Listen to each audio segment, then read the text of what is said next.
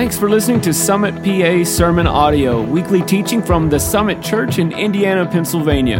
SummitPA.church, every life made different. Hey, good evening. Welcome to Leadership Night at Summit Church. I want to welcome those of you guys in the room. Also want to welcome all of you that are watching online. I appreciate you joining us, no matter where you may be or how you may be joining us.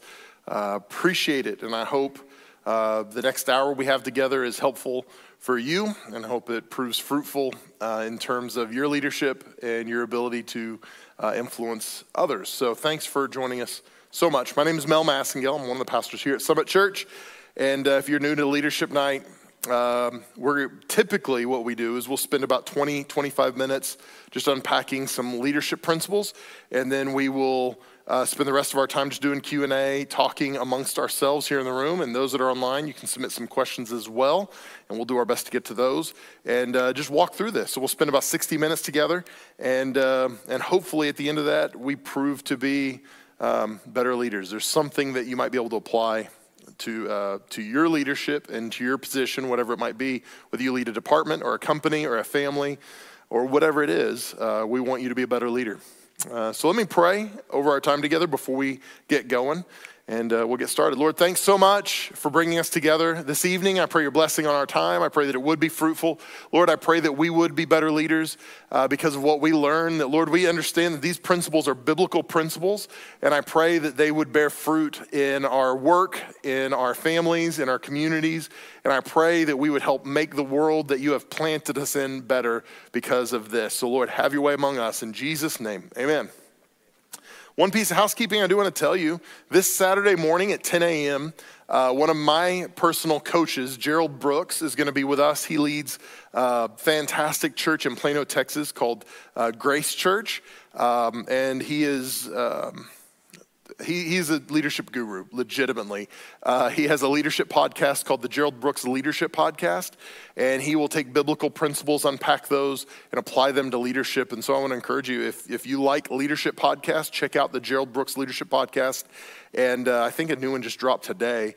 And join us this Saturday. So Saturday morning, 10 a.m., up in our youth auditorium. You can come in these east doors and up to the youth auditorium. We're just going to hang out together from 10 to noon.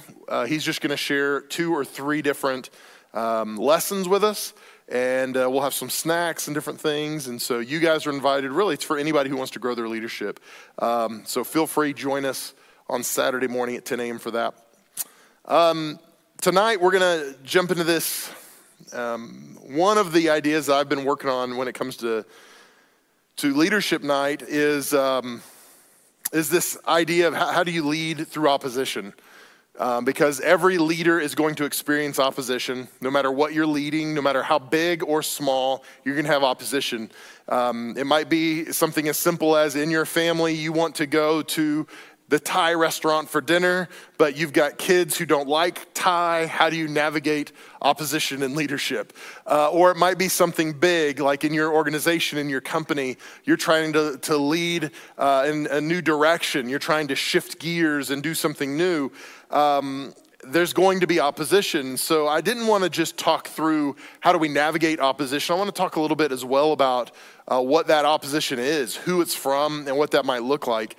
And so you probably have seen this at some point or another. This was developed by Everett Rogers. He was a sociologist, an author, a speaker, and he developed this, and it's been utilized a number of different ways. Michael mentioned that he had seen Simon Sinek use this before as well. And if you know who he is, Start With Why, Leaders Eat Last, a couple of great books he's written. But this is the diffusion of innovation model, and it's used in lots of different applications, lots of different places. But this is, I think, a good place for us to start when we talk about opposition in leadership. And so what this is it's a graph based on his research when it comes to change, who accepts it and how quickly and things like that. And so what he postulates is the first 2.5% are innovators, 2.5%. These are the people that they're going to wait in line for the new iPhone. They don't care what the features are. They're gonna be there to get the new iPhone. They're the people that wanna see the movie on opening night. They might even dress up as the character. They are the first 2.5%. They are typically gonna be risk takers. They're typically gonna be people who are, from just a clinical perspective, they tend to be people that are a little more educated and a little wealthier. The first 2.5%. They don't mind taking risks. They will do it, and they will do it often. Then you've got the early adopters, and the early adopters weigh in at about 13.5%. So this group here, 13.5%. These are the people that they are friends with, these people. They're friends with the innovators, but they're not gonna be the first ones that are gonna go buy the iPhone. They're gonna let their buddies buy the iPhone, and then they're gonna play with it in the office. They're gonna take a look at it, and these are gonna be the people that'll buy it 5 months in, 4 months in, after the hubbub have died down. These are the people that might go see the new Marvel movie, but they're not seeing it on opening night. They're gonna wait 3 or 4 weeks for the crowds to die down a little bit, but they still wanna see it before their friends. These are people that are a little more risk averse than the innovators, but they're still risk takers. Then you have the early majority. Are you so impressed by my artistic work as well? I mean, I worked pretty hard on this, actually. Early majority. This represents about 34.5%. Good thing we have the half in there. And these are people, and this is probably, especially when it comes to technology, where I fall. I'm gonna fall in this area. My wife is an early adopter. She wants the newest gadget, gizmo, as soon as possible. Sometimes she drives our staff crazy because she's like, oh my gosh, we got this new program and it's great, and she loves it, but she does that because she's an early adopter, and she's watching right now, and honey, I'm so sorry if you're mad at me for saying that. I apologize. She's an early adopter. I tend to fall in here somewhere. I'm the early majority. I'm gonna be out before a lot of people, but I'm gonna wait and see. When it comes to a lot of technology, I'm gonna be a little more risk averse. I'm gonna change at a slower pace on a lot of things. Then you have the late majority. This is about 34%, we'll call it 34. This is the late majority here. These are the people, again, they're friends with the early majority, but they're the ones that are a little skeptical about the change. I don't know about this internet thing. We'll see if it sticks around. We'll wait and see. They don't accept new ideas very easily. And then the last one, and this is his term, not mine, is the laggards. And the laggards come in at about 16%. 16%. The laggards are the people that they don't want to change. They want their flip phone forever. They don't want Facebook and Twitter and Instagram. They want still MySpace or Zynga. Does anybody remember Zynga?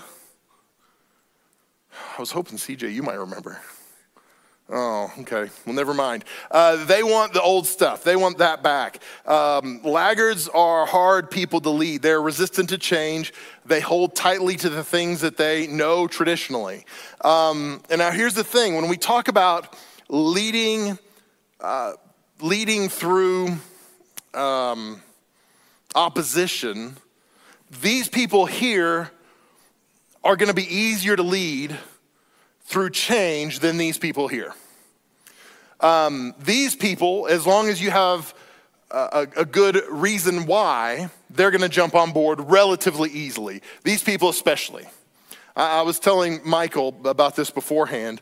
Even as a pastor here in our church, if I'm leading through, like when we did our building project back in 2015 and we built on our kids and youth wing back here, I approached these people on this end of the spectrum differently than these people on this end of the spectrum. Typically, those people on that end of the spectrum need less information. I can go to them with a one-sheet bullet points. Here's what's going on. Here's why we need to do this. And they're gonna look at that and be like, yep, makes sense, let's go. These people on this end, I can give them a 10-page, 12 font, single space, double-sided, here's all the things going on, here's all the reasons why, and they might still be skeptical of why we would need to make the change. But both of these groups of people on either end of the spectrum are important if I want to affect change the way we want to in our organization and yours as well. So really what we're talking about when we talk about leading through opposition is how do we deal with this group?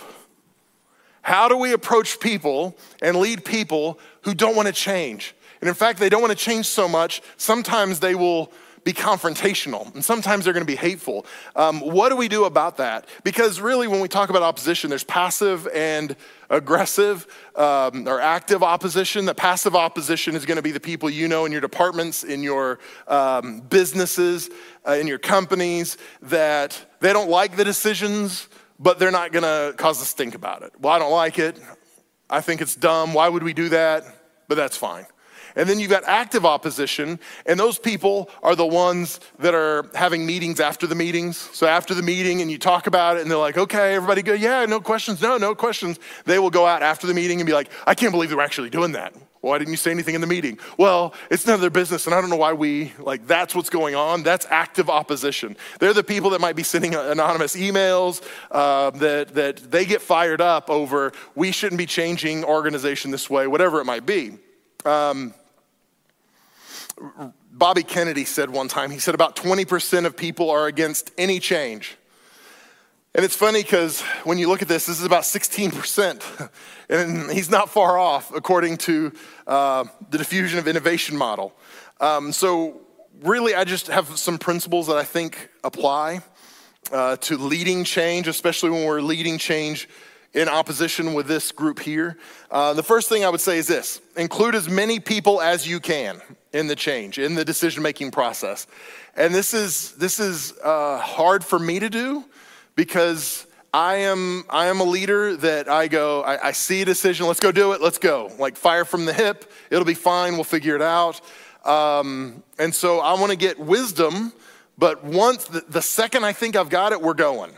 And that is problematic at times, because when I've tried to lead change in our organization, there are people on this end of the spectrum who just feel like I'm a bully, that they feel like I don't care about their perspective. And so what I have to do is actively seek out people and talk to them, not for the sake of buttering them up, but to legitimately include them in the process. One of the things I've found is that people will disparage leadership if they have no ownership of the decision. So if a decision is made and they don't have any ownership in it, they don't have any buy-in, they don't have any skin in the game, then it's easy for them to trash the decisions that are made. But if you can include people in the decision, even if you don't make the decision they want, if you can hear them and talk to them, as we'll see in just a second, it makes a big difference on how they approach that. Again, they might not agree with it still, but the level of opposition will be different. People don't resist change. They resist being changed. So in the context of our church, I had a family left our church when we changed the configuration of our auditorium one time. And it doesn't seem like that big a deal. We just changed where the rows were, and I literally had a family leave because they said, you took our seat out. And I was like, no, I didn't. It's still there. It's just different than it was. And they weren't angry, but they just weren't coming back because their seat was gone. They weren't resistant to change. They didn't care that I changed the auditorium. They care that I changed their seat. Does that make sense? They didn't want to be changed. So anytime you institute a change in your organization, in your department, whatever it is, the people that you're talking to about that change, the first thing they're going to ask themselves is, how does this affect me? How does this affect me? How is this going to impact my leadership, my say in the organization, my access to key leaders?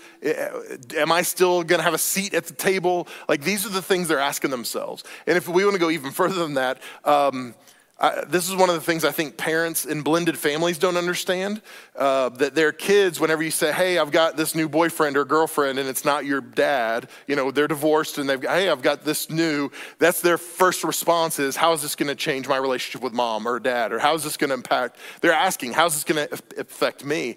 And that's what people in your organizations are doing as well. They're asking, how is this going to impact me?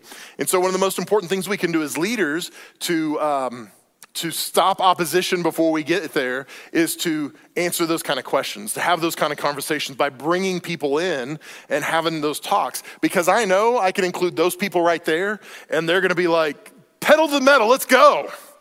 But I'm gonna experience a lot of opposition from this end if that's all that I include. So it's important for me to include as many people as I can in the decision. And the reason I said it that way is because you can't include everybody. You can't include everybody in your organization in every decision, or you will grind to a halt. So figure out what keeps us nimble, how can we still make decisions, and then figure out what the number is for people in the room, and make sure you're getting some different voices in the room. People love change when it's their idea. I like change. I would say that I get excited about change until it's somebody else's idea. Then I'm like, whoa, I don't know about that. And I realize pretty quickly how much I actually am resistant to change and how I'm a little bit narcissistic when it comes to, like, I like my changes, but I don't like your changes. And so if we can help people see that this change is beneficial for them, and it is partly their change, it helps them buy in. So let me pause there for a second. With this first principle, include as many people as you can. Are there any thoughts or questions or feedback from the group, thoughts that you have? Maybe situations where you've seen that play out in your organization one way or the other. Maybe you didn't and it backfired, and maybe you did and it worked well. Yeah, Christy. Would it be a bad thing to target staff that's in that first half, like that you want to hire people that are always in the... No, not necessarily, but I mean, and when it comes to staff, you're gonna have people that move at times from place to place. Hopefully you don't have anybody in this end, but you're gonna have people that are gonna move all through this area at times. But typically I want people who are gonna be all in, who are gonna be high energy. But the reality is that's not everybody in your organization. And for you, your organization looks different than that too, because you don't always have control over who's in and out. And so there's lots of context that it's like, hey, whether we like it or not, we got people like this on that we're trying to lead or drag along. So yeah, I think when it comes to leadership, it's good to have as many people down there as you can. But every situation is different too. That's good. I guess back to the involving as many people as you can. I've just had, my experience with that has been that it's very painful. It is. I worked at a law firm where 8 of us had to sit down and discuss every blessed thing that happened, and nothing ever got done. Absolutely. We just never did anything because we could never get anywhere on anything. So, I mean, is the value in maybe, I do agree with keeping people informed. I think one of the most upsetting things, what I've experienced in being an associate attorney or being on staff somewhere, is being completely left in the dark about anything that's going on within an organization that I work for. I think it's offensive and likely going to cause pushback once you unveil what the plan is. But are you so is there a balance between maybe keeping people aware of the change or the discussions about change versus actually having everybody engage in the discussion? Yeah, absolutely. So here, and I kind of reference this, but here's the line for me. I want as many people as can be involved and still allow us to make decisions quickly and efficiently. The second we cross that threshold, where now we become less efficient, it doesn't make sense for us to, when we start slowing down because we're adding more voices, that's when it's no, this doesn't make sense for us anymore. And so some of that is about communication. Some of it is about decision making. So some people, they're not decision makers, but you need to communicate some things to them. And so one of the mistakes we make is by going, hey, here's a person who has a high level of buy-in in our organization. They've been around a long time, so they need to be in the room. Well, maybe not. Maybe they just need to be communicated to. Hey, here's what we're doing. We wanted to let you know. We're so grateful for your contributions to the organization through the years, but you don't want them in the room making decisions. So I think, does that make sense at all? So I think, you've got to keep aware of what's best for your organization first and foremost, because then it can create more problems than it's worth. That's a good question. When you are trying to involve as many people as you can in on a decision, and maybe you're involving them at different levels. Along what dimensions do you organize your need-to-know basis? You make it sound like, for me, it's a lot more organized than it is. I think for me, it's kind of a gut feeling. And, anytime we're instituting big changes, I will probably go to my key stakeholders first. I'll go to the people who have, like our staff, our board is going to be involved in some of those, most of those directional decisions. But like people that aren't on the board but maybe used to be, I'm going to go have coffee with them and go, hey, I wanted to let you know, tell me what you think about that. Do you have any thoughts? Because I want them to feel like they've got buy-in on that. And so I'm not going to take everybody in our church to coffee and talk through that, but there's a level that I would go, yeah, they definitely need to. They can find out with everybody else in the church. But a lot of times with our big things, what we try to do is have about half of our church know before we make a public announcement, if that makes sense. So again, I think every organization is different depending on who you're dealing with and what you're doing. Good question. Anybody else have a question or feedback, thoughts about that, including people in that process? Okay. Number 2 would be ask good questions. And don't just ask questions, ask good questions.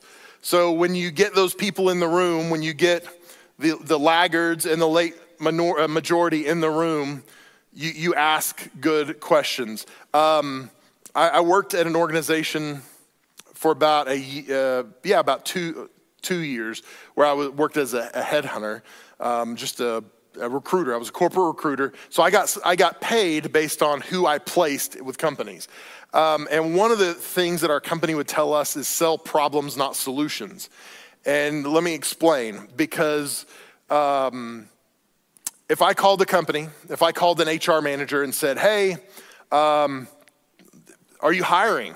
They might say yes. But then if I said, hey, do you need help finding the right people? They're going to say no, because they go, I don't have a problem finding people. So what I have to do is sell the problem, not the solution, because I'm offering a solution to a problem they don't have. Because I'm asking, do you need help finding people? No, we're finding people.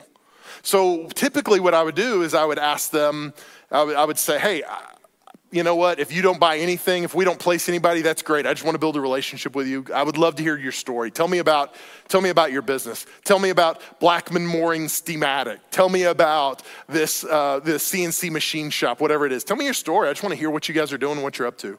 And people like telling stories. And so a lot of times I would get a hiring manager or maybe the owner of the company, and they would just start telling me a story. And inevitably during the story, a good story always has a hero, and a good story always has conflict. And when you get to that conflict, that's when it's easy to go, oh, there's the problem. They might not even know it's the problem, but there's the problem.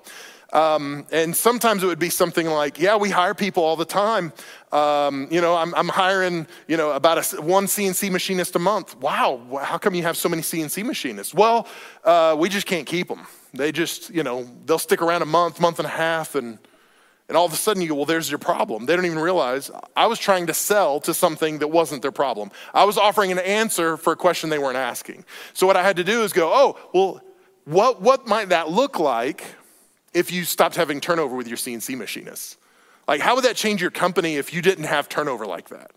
So now I'm asking good questions about a problem that they actually have. So a lot of times when you're leading change in your organization, we're answering questions that the people in our organization aren't asking. These people aren't asking, how is this going to help us take more risks? They're asking, how is this going to change my position? How is this going to change what I'm doing? How is this going to make me uncomfortable? And if we're answering that question, that's the wrong question. What we need to be identifying is the problem. Here's what the problem is with staying with where we're at right now. And it's helpful if you can ask the right questions to help them see that. So asking the right questions is huge. Asking good questions is really, really, really important to help you get to the root. Because if you are just selling a solution that people on this end of the spectrum aren't buying, they're still going to be unhappy whenever you institute the change. But if you can help them see, here's the problems, here's why we can't keep doing this, here's how it benefits you, then that makes it better. And it's even better if you're asking the questions that they're responding to. When we built this building, one of the things we had to do is pretty easy. Right after I came to Summit, we were out of kids space immediately. We had no more kids room. And so we were topped out, and it made it pretty easy to go, guys, look at the numbers. You know, I know we can't really afford to build right now, but we can't afford not to build right now. You know, so we talked through, here's the problem. And if we want to get to where we want to get, this is what we're going to have to do. And do we want to reach more families? Well, yeah, we want to reach more families. Okay, well, what do you think we need to do then? How would we go about doing that? If doing what we're doing right now is not the solution to help us reach more families, what do we need to do to reach more families? We probably need to build kid space. Yeah, we probably need to build kid space. And that's what we ended up doing. But it came back to asking the right questions that got us to the right response. So some of the questions you might ask are things like, hey, tell me your thoughts about. What do you think about this? What do you think it would take for us to accomplish this? Hey, if this solution that we're working on doesn't fix the problem, what do you think we should do next? Because then you're inviting them to be part of the solution, not just complain about the process. The great thing is the right questions will help you develop a dialogue about solutions, and it distracts people from just being cranky and defending the past. This is one of the things I've realized too. Most people that are opponents to the change that you'd like to institute or you feel like you're supposed to institute, they don't have a clearly articulated picture of their preferred future. They don't know what they really want. They just know that they don't want that. They want this right now. And so part of asking the right questions is helping them discover that there might be something better than what we have right this second. So a few thoughts on asking good questions. Any feedback, any questions? Anybody want to disagree with that? I'm happy for dissenting voices.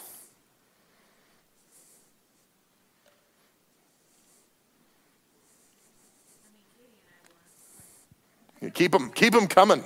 You two and Michael, you're the only ones that are going to ask questions tonight. Mine's more a comment, and maybe you're going to. Yeah. Well, you probably already know, but the room might start to identify like the person. Hey, Michael, mic her up. I mean, I don't like to involve other people in decision making, and I don't like to ask other people questions because I don't want their opinion on it. So that might be a personal problem. There you go. But, okay, well, here's the thing, though. That might not be an issue depending on what line of work you're in. So some people, their organization, they're a single sole proprietor. They don't answer to a board. They don't answer to stockholders, shareholders, and they can make decisions. And they're not trying to lead 400 employees through something. So like in your situation, with your business, it's a little different than it was if you're trying to get buy-in from 8 different departments. And right. So it's not all bad. It just depends on where you're at and what you're trying to do. Right. So can you speak to if you're in the, because I have business partners, so I do, try to consult with them before making any choices. How do you handle adversity in those situations? Say somebody you're just not getting anywhere. That is such a broad question. Coming next month on Leadership Night. It depends. Are they your peer or are they somebody you're leading? A peer. And I'm not even speaking from personal experience. I guess it's just you're saying, like in my situation, I have an equal partner. So I guess if I want change and you didn't. Yeah. You've got to have equal buy-in or you're not going to be able to make the change. But I think even in that situation, if I can say it this way, lead your peer, it still comes back to asking the right questions. Here's the thing. This might be an oversimplification. We don't crave things we've never had before. Like, I've never once been like, man, I want some rhubarb pie. Do you know why? Because I've never had rhubarb pie. I might think it's delicious, but I've never craved it before because I've never had it. And so the reality is we like what we know, and we push back on what we don't know. And so Henry Ford said one time, if I would have given people what they wanted, I would have given them a faster horse. And so sometimes it's helping see that the preferred future is better. And it might be a long process with a peer. With subordinates, you can do it by force. It's not always advisable. But with a peer, it takes a lot of working together and talking and sharing. And so it might just be a long-term investment in leading those kind of changes. I will say that I do know that I make better decisions when I consult with my peers. This is being recorded. Right. You're the best. No, what I love about that is you're like, I don't ever consult. I make my own decisions all the time. But I also acknowledge that my decisions are way better when I do. It's like, okay. No, that's all true. I've asked them to come here, though, so I'm sure they're not listening. I think we've had a real breakthrough tonight, Katie. I've learned, I do not like to ask other people's opinion. I don't like to consult with my peers, but I make far better decisions after doing so. 100%. I'm the pastor of this church. I don't like asking people's opinions. I want to do what I want to do. But it's way better when I ask people's opinions. So I totally get that. Anything else? Questions, comments, feedback? Practical application to situations like that? Okay. Let me jump into number 3. So after you ask good questions, you've got to listen to and value the responses. I know I've worked at places where I was asked questions and then I could tell they didn't really care what the answers were. They just did it so they could say, well, we asked for your feedback. It was like, yeah, but you didn't do anything with the feedback. And I do know that, I don't know if anything is more demoralizing as an employee or as someone who's being led than a leader who solicits feedback and then ignores feedback. That just feels demoralizing. It feels devaluing. And who really cares? Do they really care? And so the important thing for us as leaders to do is to solicit feedback and then value it and go, okay, now we might not change the direction of our organization based on your feedback, but I want you to know your feedback matters. One of the things that's important to do, I think responses, responding to feedback, especially feedback you don't like, is important because we don't want to, like Katie illustrated. We don't want people to say, I don't like your idea. I don't like that we're going to do this. I don't like that we're doing it this way.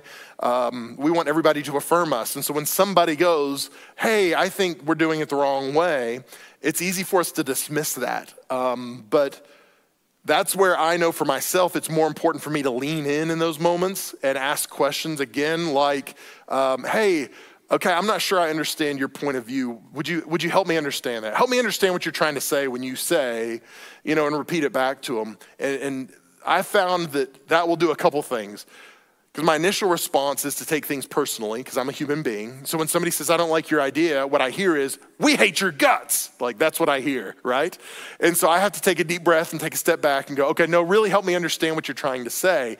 And that gives me an opportunity to settle down and go, oh, okay, here's what they're really getting at. Because then that helps them feel valued and helps me process what they're saying a little differently. When I said value, do your best to find solutions that show your opposition that you're looking out for them too. It's easy to go, hey, these people don't matter because they're just in the way. They're obstacles to us doing what we want to do.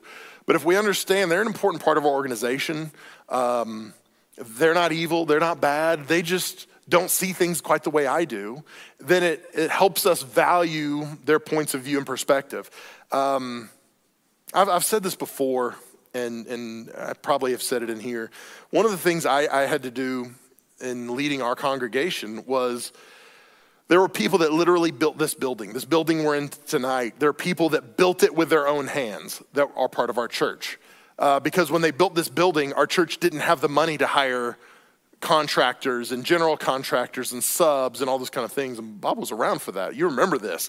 Bob was part of the history. So they didn't have the money to hire. So they had to do it themselves, and it was a long process. So when it came time for us to build the kids and youth wing, and when we built and renovated Blairsville, I had some people that said, hey, we can save a lot of money if we do it ourselves. And I told them, I appreciate that, but we don't have time to take 2 years to build something. We need to do it quicker. We've got the money, we don't have the time. Back then, we had the time, we didn't have the money. Now it's different. And so one of the things I had to do is help them understand your position is still valuable. Just because you're not building the building, your position is still valuable. And I might have said this from stage not too long ago, but one of the things I had to tell some of those folks is you're still valuable and important part of our organization. We just don't need you to build the building like we did before. Now we need you in a different kind of role. And I equated it to this idea like when my daughter Abby, she's a sophomore in college, when she was a baby, I had to take care of her. I had to feed her, I had to change her. We had to do everything for her. Now I don't have to feed her and change her and do everything for her. But she still calls me sometimes and she's like, hey Dad, what do I do about? But I'm not feeding her. She can do that herself now. So she needs me, but my role has changed, and she needs me differently than she did when she was an infant. And so that's one of the things I've tried to share with people in our church, like, hey, if you've been here a long time, we need you differently than we did 20 years ago. We need you, but it just looks different. And that's hard for some people, but it's important for us to value them and say, hey, your contributions, your part is still really important. I'll say this too, when you hear responses, when you solicit feedback and people give feedback and it's not the feedback you'd like to hear, I want you to understand this. Loud doesn't mean large. So just because there's a loud group of people who don't like what you're doing doesn't mean it's a big group of people. A lot of times the loudest people are the smallest minority. Typically, in my experience, it's about 1 or 2% of your organization doesn't like you very much. And that's about it. But 1 or 2% might as well be 80% is what it feels like if they are a loud vocal minority. So yeah, listen and value the responses. Thoughts or feedback on that? Questions? Mark, you're really quiet tonight too. Usually you're a wealth of questions and knowledge and feedback. All right. Haven't heard from Bob tonight either. You guys.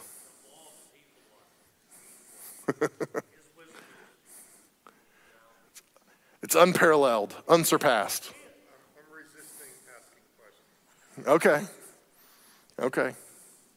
What are some markers we can look for to help us identify bad leaps of faith coming from the risk-taking side of the distribution? Bad. Okay, so coming from this end over here? Yes. Well, okay, so if you're on this end, one of the things you have to recognize is that you are more prone to taking risks, and that's where it's probably important to include some people who are further down this way from time to time to help you go, oh, whoa, maybe you shouldn't be doing that.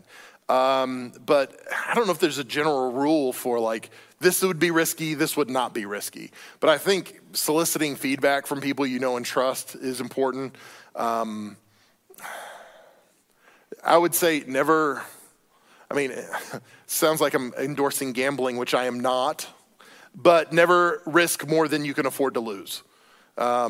So, in our risk taking, never risk something more than you could lose. And my one caveat would be, I feel like that's something God asks us to do as believers a lot, is risk more than we think we can lose. And that's a different equation entirely when we feel like God is speaking to us to do something or he's asking us to step out in faith. But just generally speaking, I would say, don't be so prone to risk that you end up doing something really stupid. Does that make sense? Mm-hmm. That's too vague, but that's the best I got. Anybody else have thoughts on that? General rules on risk?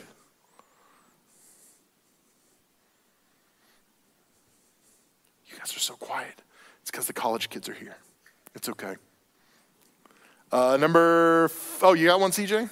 Before we get to number 4, CJ. So when you talk about that loud majority versus, the loud vocal people versus it actually being a majority, are you suggesting we ignore those people? Sometimes. Honestly, sometimes you have to. In the church's context, this is where we engage biblically, where like one of our core values is healthy relationships. We're going to love sacrificially and resolve conflict biblically. And so that's something I attempt to do. I want to do. But I will tell you, I got I got some great feedback from one of my mentors, Jim Hennessy. I was talking to him about a situation, and I was like, hey, how should I deal with this? Because there was some conflict that had arisen. And he said, is this somebody you want to run with or not? Like, is this somebody that you want to be on your team or no? Do you feel like, and I said, I think so. And he was like, okay, then go work to resolve it. Go Matthew 18, go sit down and have conversation over coffee, bring it, whatever it is. But one of the things he said was, and usually we don't get this spiritual on leadership night, but one of the things he said is when during the crucifixion, from the time he was betrayed to the time he died, Jesus faced a number of people that were in opposition to him, a number of accusers. And he said he handled all the accusers differently depending on who they were. And I think that's where we've got to use discernment on, hey, how am I going to handle these accusers? Are these people that they're accusing, but they're accusing out of maybe the right motivation, but the wrong heart? You know what I mean? Or are they out to get me? Are they just trying to stop the organization, stop the vision, whatever it is? So I think we just have to use some discernment there. Does that make sense? Yeah. Good question, though. So Mel, sometimes when you ask for input, people give gems. Mm-hmm. It's really good stuff. And sometimes when you ask for input, they say things that are just way whacked out. Yeah, they do. So how do you personally still value their input when their input is like out in left field? That's where I would probably shift to them personally, where instead of saying, man, that was such a great idea, when everybody in the room knows it was a horrible idea. That's probably where I would shift it to, man, I so appreciate you being a part of this group. Thank you for being part of this team. I appreciate who you are. I appreciate what you do, and your value to this organization is so, it would be like that, because hopefully that would be the truth. But I would probably shift it. And a lot of times, if we're honest, most people, I don't think, are so unaware that when they say something really dumb, they think it was brilliant. I think a lot of times people get stuck in a moment and they feel like they've got to contribute. And so they throw something out. And usually if it's dumb, they know it's dumb. And so you don't have to be like, wow, that's a brilliant idea. Let's collaborate on this for a little bit. I think you can, okay, you know what? That's something to consider. I appreciate that. Or, you know what? I don't know if that's quite the right direction, but man, I appreciate your feedback. Thank you so much. I think you can do something with like that without it feeling like I'm handcuffed to explore this for the next half hour. That's normally how I would handle it. Because again, I've seen some people in groups that threw some things out, and if they would have been honest, they would have just been like, forget it, never mind, because they knew as soon as they said it, like, oh no, so that's a good question though. Okay, let me jump into number 4. Number 4, focus on solutions, not the opposition. And when you're being opposed, when people don't like what you have to say, don't like your plans, don't like what you have to do, it's easy to focus on them, especially when it's that vocal minority. But focus on the solutions instead of the opposition. Drama, because I love drama. My staff knows, man, there's nothing I hate more in this world than drama. But drama can shade the facts. So when there's drama, it's easy to see things in a cloudy kind of way. And we end up making questionable decisions when we're influenced by keeping opponents happy. So if all we're trying to do is keep the opponents at bay, keep the pagans from storming the castle, then we're in trouble. And so we have to focus on the solutions more than just the emotion and the drama and how can I keep these people from a coup attempt. And so a couple of questions I would ask in order to help regain focus is, what is our desired outcome? What do we want to happen? And then the second question would be, how are we going to get it done? And that sounds really basic, but it is really basic. And sometimes you just got to get back to basics when things are complicated. And so clarify, what is our desired outcome? As a church, it's amazing. Every church in America, if you ask them what they're about, they're going to have some variation of, we want to win the lost and disciple people for Christ or something like that. So all of their vision would be the same. All of their goals, their desired outcomes would basically be the same. And people aren't going to get sideways about your desired outcomes. So if you're in a meeting and they're like, what's our desired outcome? Well, our desired outcome is to double profits in the next quarter. Everybody's going to be like, dang, that's great. Let's double profits in the next quarter. where people get sideways is the next part. How are we going to get that done? Because that's where people go, whoa, wait a second. And this is where churches across the country, we can agree on, hey, we want to win the lost and disciple them for Jesus. But then people get sideways over how are we going to do that. People were excited about, we're going to reach lost people. But then when we tell them how we're going to do it, they're like, whoa. Because then they're going, how does this affect me? How is this going to impact me? And if we get a bunch of people in here, I might not get my seat or whatever it might be, right? So people are going, this is about me. And so just understand that's going to happen.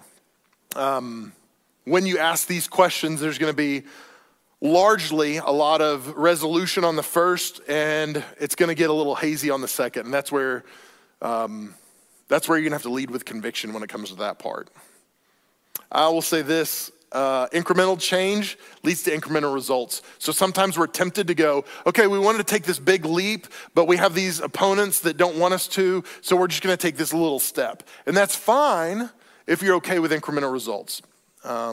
But unfortunately, a lot of organizations need a big change, and we settle for a small change because we just don't want to make people unhappy, and we're trying to keep everybody in the same place. So I would encourage you, focus on solutions, not on the opposition. Comments? Questions? And we can take some more time to unpack this after the last one. I got one more after that. But questions, comments, concerns? Let me jump into number 5. Number 5, this one's really easy. Stay positive. It's hard to stay positive when you got people sending you hate mail, when you've got people trashing you in the office, when they're having the meeting after the meeting, and you walk up and they, hey, like, it's hard to stay positive because you just want to throat punch somebody. Let's be honest, right? But you can't. You stay positive. Stay focused on the things that are really important. Normally, resistance isn't personal.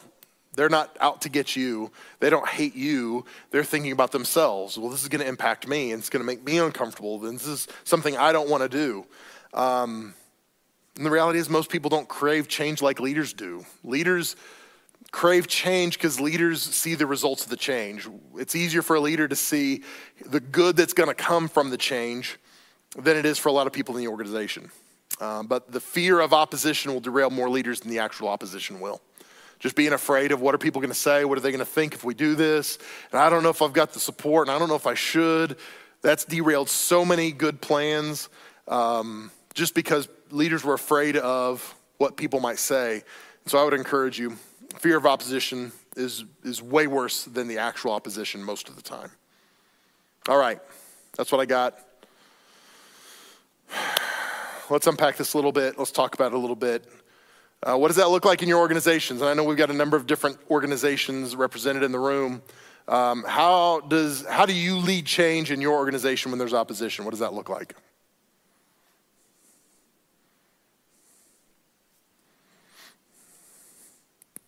I know how Katie Thomas leads change in her organization. She just lays down the hammer. Here's what we're doing, people, whether you like it or not. Like one of the things that I've had to do whenever I'm thinking about doing something that I know that it's going to take a little while for people to see the value in is ask myself if I see the value in it myself to begin with, and if I can sell myself on it, and if I can articulate the future that way, then I just have to be okay with the fact that, you know, I think sometimes people want to go into a room and pitch their idea and immediately have full support and maybe investment and all of that stuff. And sometimes what it takes is to show, okay, I believe in this idea. I think it's going to work. I'm going to carry it out whether you're with me or not. And then once you show that boldness and they see that you're willing to spearhead it and you're willing to lead it, and maybe they don't have to take on an additional workload to see it through, that they're much more interested in getting behind it. For sure. Okay, so back to these groups. One of the hallmarks of both of these, the early majority and the late majority, is they are waiting for the group in front of them to make the decision. So the early majority will come to their decision. They will buy into something when they see this group do it. When this group does it, then it becomes acceptable for this group. When this group does it fully, there are enough peers between these two groups that the late adopters go, okay, the normal people have it. It's not just rich people. It's not just the elite. Normal people are doing this now, and that's when this group does it. And so what you're saying, I think, is 100% true. I think when there's proof of concept, it makes it easier. It's less risky, right? When you go, hey, we've done this, it works. People go, oh yeah, why wouldn't we do that? But even in your organization, the more wins you have, the more times you've been successful, the easier it is for people to go, yeah, I'll take a risk on that. We'll go out there and let you do something crazy because you've had this string of successes. So yeah, I think the mistake sometimes people make is they might have a really good idea that actually is a good idea. Yeah. And they think that the merit of the idea is enough for people to buy in, when really that's only like half the battle. Yeah, you might have a good idea, but if you're not good enough to carry that idea to execute out, it, they're not going to come on. And so you have to either have like demonstrable wins behind you, or you have to go out and just win anyway, and then they'll see that, okay, well, it is a good idea, and he also is able to carry it out. One of my least favorite things as a leader is when somebody brings me a good idea that they want to do that they can't execute. That is painful. And I've had that a number of times through the years, that somebody's like, hey, we oughta, and I feel I'm supposed to, let's go. It's like, oh, God, oh, I want to, but I can't. And it's hard, but oh man. So yeah, that stuff stinks. But yeah, if you can prove it and just work it out, that proof of concept is huge. That's good, Michael. What else? This isn't necessarily something I do, but something I see in our organization is that the first level of people that hear the idea for change, you've had to like earn to be in that space. And so you're more excited to hear that the change is coming or could happen, or they value your input. And then by the time it gets to the middle half of the company, like all of those people are so excited. So that's kind of how I see. Yeah. Yeah. And it's not, oh gosh, we live in a world that wants everything to be even. And that's more merit-based. Like, hey, you've earned the right to hear this information first. I don't think there's anything wrong with that. It just, if you're one of the people hearing it with everybody else, it might stink. But part of me feels like, well, that should be motivation. Go earn your way into the other group so you can hear about it first. And if there is pushback, it's from a much smaller group, and so it doesn't even make it. Which is obvious, and you're going to say, that's a great comment, Christy. That's a great comment, Christy. Thank you. I did feel a little attacked by how you were explaining to Bob earlier. Response. I'm sorry. You were like, if someone says something that's not a great idea, you're like, I really value you and what you do. I'm like, he said these things to me. Yeah, sorry. I'm giving away all my secrets. Sorry, Katie. I appreciate you, though. Have I ever told you how much I love your kids, Katie? Oh, God. Yeah, Bob, go ahead. I think you've said those things to me too, Mel. Two thoughts quickly. One is I really think, and I would think you could almost add it to one of your points, is what Michael said about your track record of change. That if people are going to buy in on something big, they really need to have the confidence that there's some sort of a history there. Yeah. That you have implemented change and you've implemented it well. I think you're going to get large-scale buy-in. Yeah, for sure. And that's one of the reasons when we launched Blairsville, I told our leaders, I was like, we've got to launch it well. We can't whiff on this one, because if we don't do it well, we're never doing another one. So if we're ever going to get one right, this is the one. We're going to get this one right. And I think you're right. I think that earns you the right to take risks, and it makes it easier for people to buy into that, for sure. Yeah, that's good. The other thought is I've been involved in church settings where there was kind of the idea that we should be able to do this unanimously because we're all the family of God. Yeah. And I don't think that that's realistic. I think it ends up becoming leadership by opposition. You end up having the people with the louder voices, the small majority, keep you from going anywhere, rather than being able to forge ahead. So I just think sometimes we've got to adjust our expectations. You know, in an ideal world, we get complete buy-in. Everybody wants to go with us. But realistically, that's not going to happen all the time. Yeah, for sure. And again, every organization in this room is different as far as how you're run, shareholders and nonprofits and all kinds of things. But yeah, you're never going to have 100% buy-in, but we want it. I mean, some of it comes back to just my need to be liked by people. Like, I want everyone to approve of what we're doing. And so when somebody says, you stink at that, it's like, no, I don't. Like I want to prove them wrong, right? And so, there's sociologists will talk about the level of disagreeableness being different between men and women. Men tend to be more disagreeable than women. Women tend to be more agreeable. Which just means a lot of times men are more opposed, like they're more vocal about pushing back. But the reality is even men who have a high level of disagreeableness, like I tend to, I still want people to like me. I still want people to approve. And so we all battle that. But yeah, you're exactly right though. If we're not careful, the vocal minority can take over organizations pretty easily. And that's why, because we all want people to like us, so it's good. What else? As a risk taker yourself, what are some ways that you prepare in advance for unforeseen negative consequences to a decision? I try to have as many conversations before a big decision is public. I want to have every hard conversation before we have a public conversation, because I feel like the more of those hard conversations I can have over coffee or sitting in my office, it's going to help me navigate those, because they're going to come out at some point, you know. So it's almost like, so in reporting, like journalists, if they're working on a big story, they might have what they call a red team. And the red team is people who don't know any of the information about the story, and they're presented the story, and then they just punch holes in the story.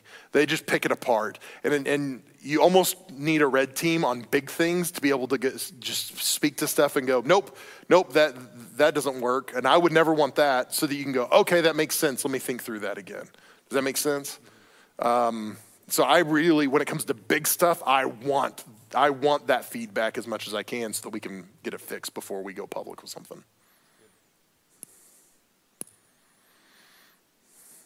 I did not expect to mention red teams tonight, but there you go.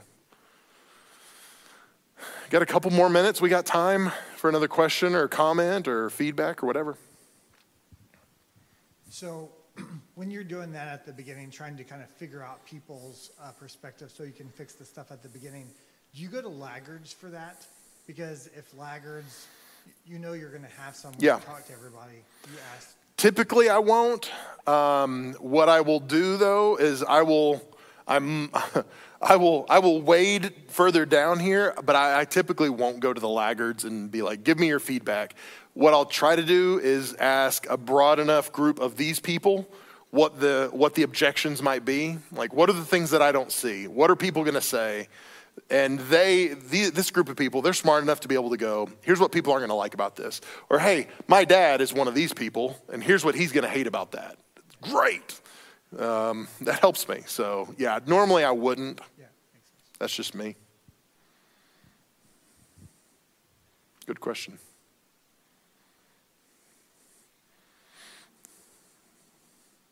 Have you met many people who are on the early side of the distribution who are just chronically make bad decisions and kind of masquerade as risk takers? And if you do, how do you rein those people in?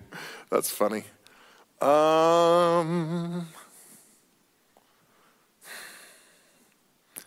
that is a very specific question. No, I don't know that I have really, because they're going to weed themselves out. If they're risk-taking, and you and I talked about this a little bit before, I think one of the theories is the risk takers are chronic risk takers because they're resilient.